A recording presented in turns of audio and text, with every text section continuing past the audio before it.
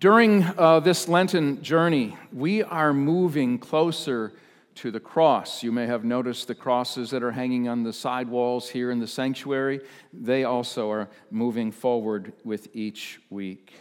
We're learning what it means to move in faith, to move in strength, to move in love toward the cross. But the reality, the necessity of the cross is getting closer, and it is unsettling. Fear is rising. The images are disturbing. The implications are distressing. The cross is a symbol of death, of sin, of shame. The cross, whether it is Jesus' cross or our own, threatens to undo us. Cross, conflict, confusion, closed minds, calloused hearts, condemnation, and chaos stand in opposition to calm and peace. Serenity, peace, tranquility are tested. There are many things that threaten to rob us of peace if we allow them. Yet there is a peace that is given by God, a peace that transcends the complexities of life, a peace that passes understanding. It is the promise of peace in the face of seeming impossibilities. It is a peace that rises above the rabble and the rubble of this ruined world.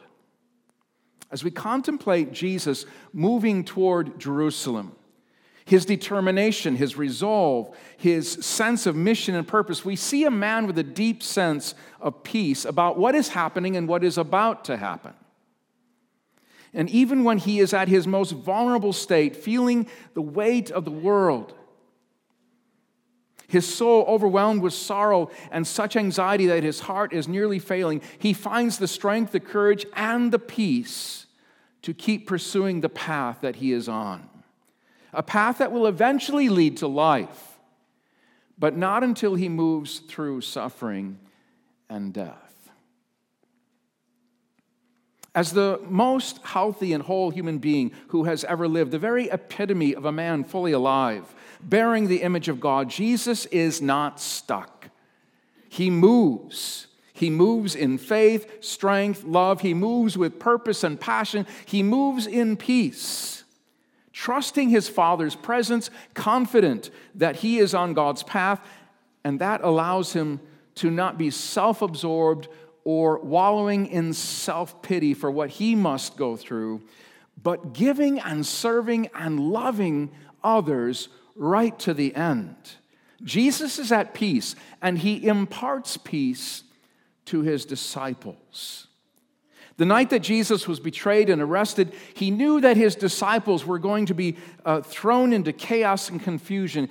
Their world was about to come crashing in on them. He knew that his crucifixion and death would leave them reeling in pain and anguish.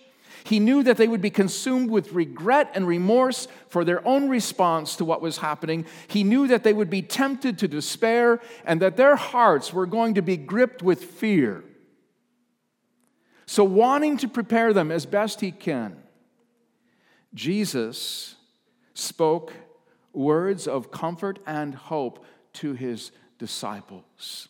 And what he spoke has echoed down through the ages, read and repeated to others facing difficult circumstances. There are many things, as I said, that threaten to rob us of peace. I don't even need to rehearse for you the litany of things in our day that cause us to be fearful. I mean, our culture, I think, is one that is fear-mongering. People play on our fears. Everywhere you look, people are playing on our fears, getting us to respond in some way. But perhaps the greatest fear, the greatest disruptor of peace is death itself. It is the final storm that we all must go through, and whether it is our own end or that of a loved one, God offers comfort and peace. I can't tell you how many times I have read the words that you just heard a moment ago in our scripture today. I can't tell you how many times I have read those words to folks who are nearing the end of life or to those who had just lost loved ones. Do not let your hearts be troubled. Trust in God trust also in me. In my Father's house are many rooms. If it were not so, I would have told you. I am going there to prepare a place for you. And if I go to prepare a place for you, I will come back and take you to be with me where I am. Jesus was not about to abandon or leave his disciples. He was preparing a place for them and us in a world where we often feel that we have no place or out of place. All our lives, God is present in the immediate circumstances of our lives. But at the same time, I think God is always preparing us for what is next.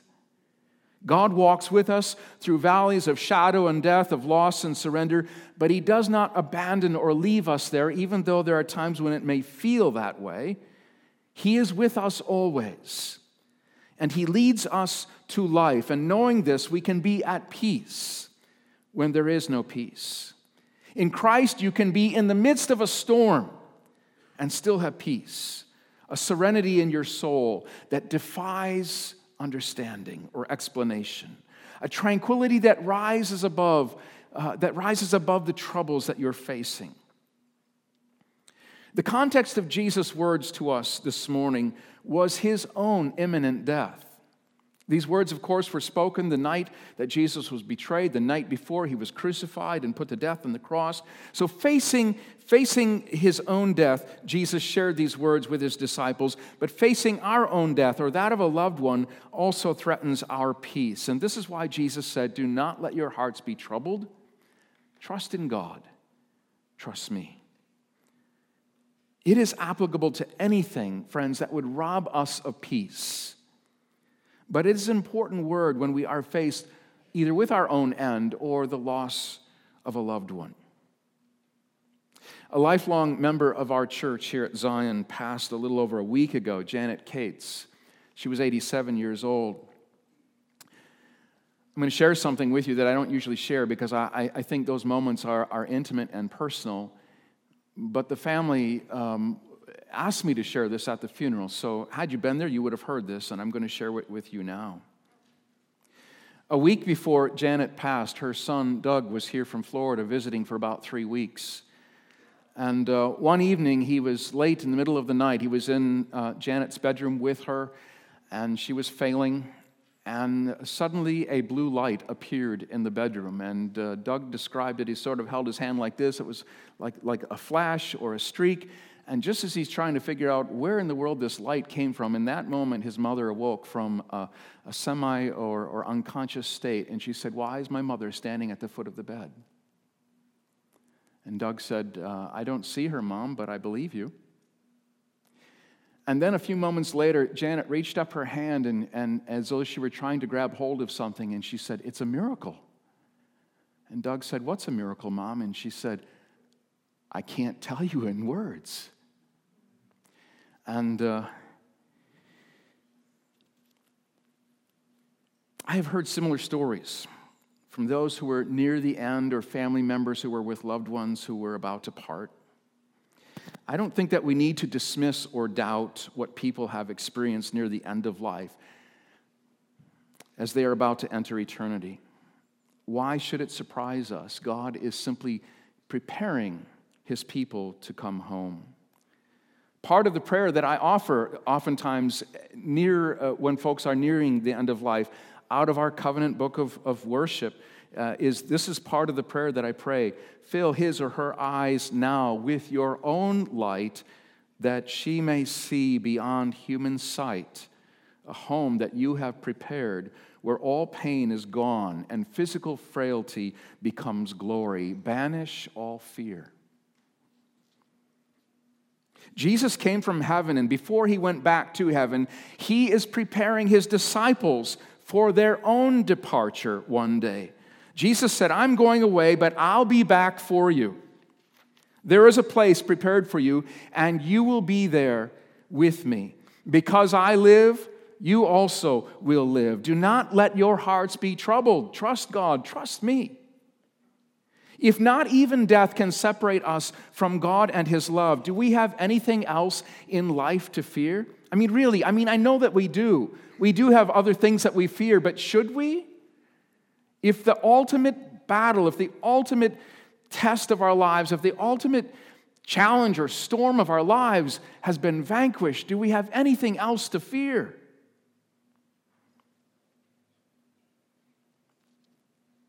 Peace is a word that is found liberally throughout the Scriptures. And the good news of Jesus is called the gospel of peace. We have peace with God through our Lord Jesus Christ.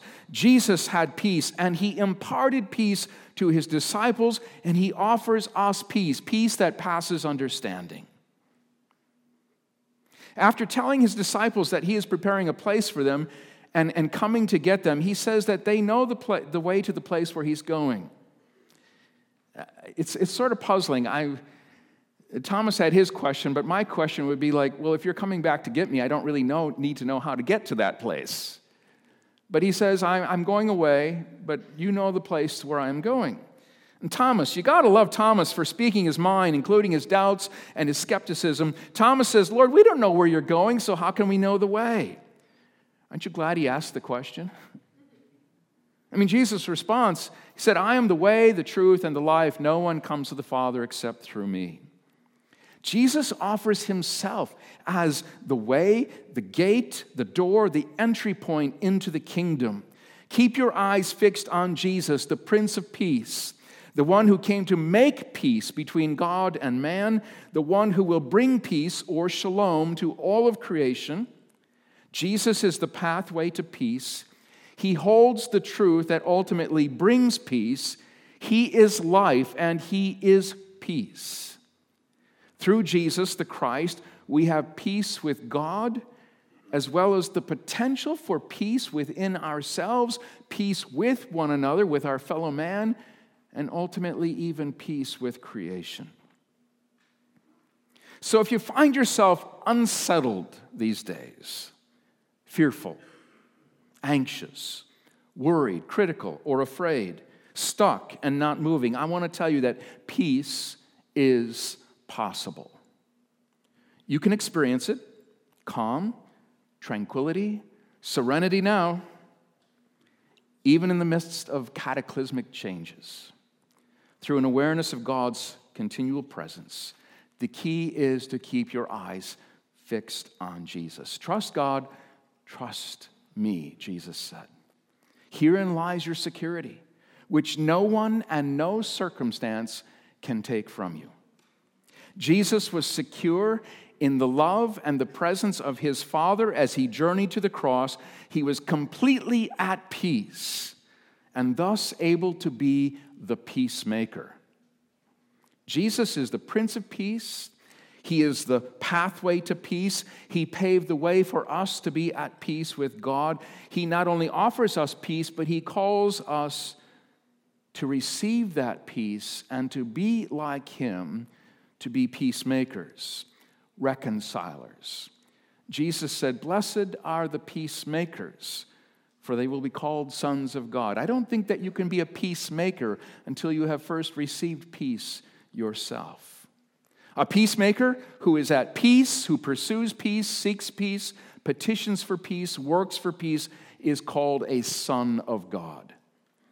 There is something God-like about being a peacemaker. Maybe even about being at peace.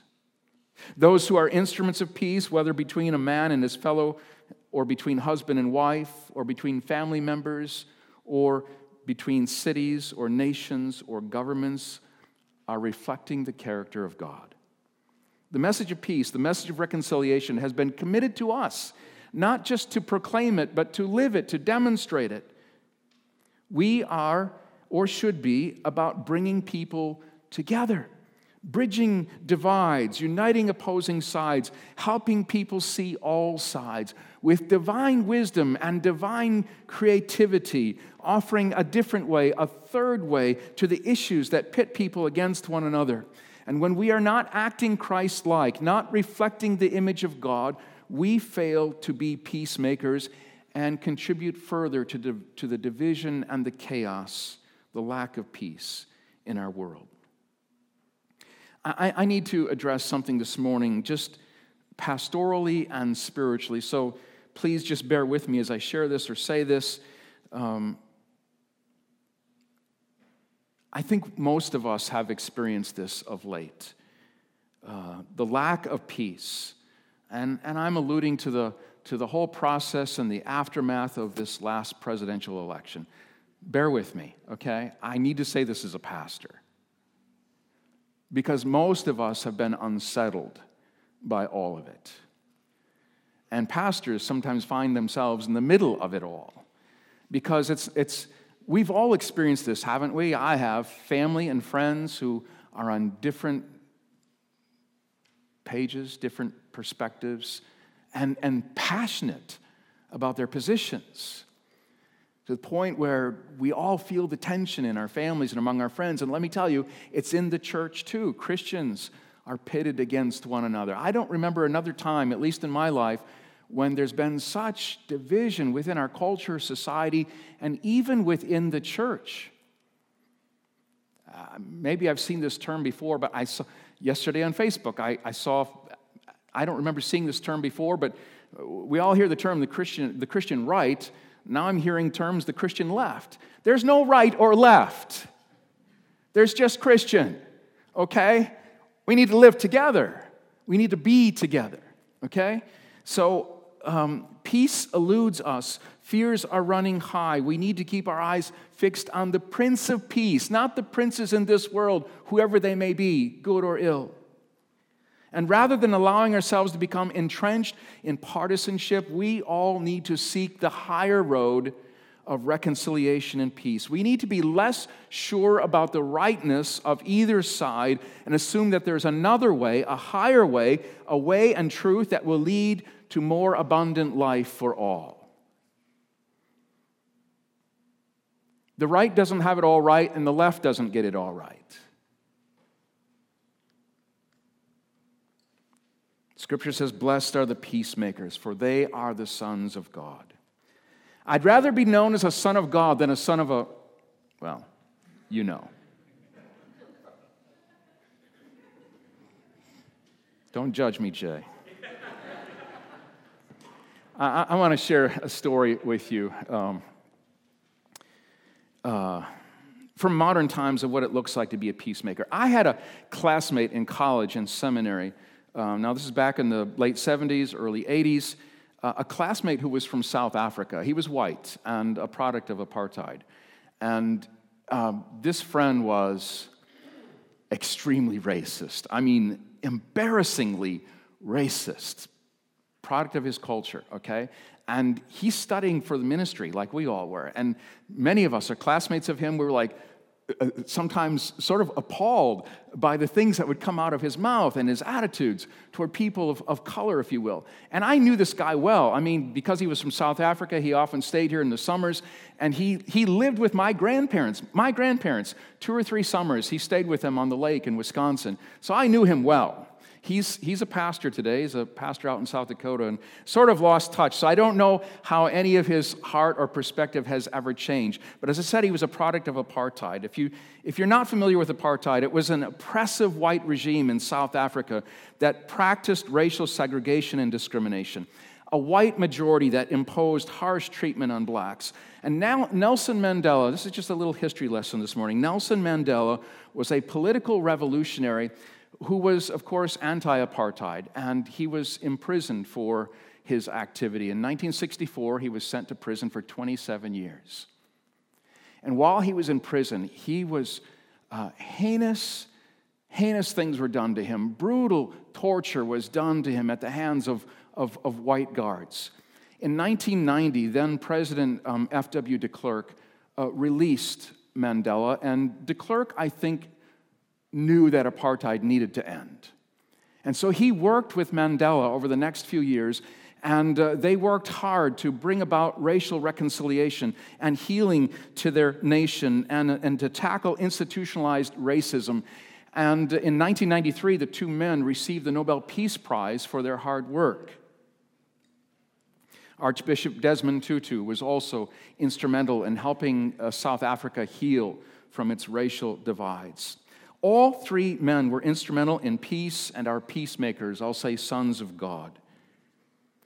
Well, Mandela was elected president of South Africa in 1994. In the first widely held democratic election, Mandela was elected president. And there at his inauguration, seated in the front row was not his family members or his closest friends, but the guards who had brutalized him in prison. He publicly forgave them. Nelson Mandela is considered by South Africans, white and black alike, to be the father of their nation. And by our Father, a Son of God, a man at peace who is able to be a peacemaker. Peace comes at a cost. Peacemakers pay a high price to bring about reconciliation, to bridge divides. Jesus, of course, paid the highest price. But he calls us to take up our crosses, to pursue the path of peace, to have peace, to receive it for ourselves, and to be peacemakers. And the only thing, friends, the only thing I think that stands in the way of us both receiving peace and offering it is fear. It's fear. Fear is the antithesis of peace. Jesus said, "Do not let your hearts be troubled. Trust God. Trust me." The disciples were to be at peace, and they were about to go out into the world to be peacemakers. They were about to go out into the world to proclaim the gospel of peace. The same charge has been given to us, you know.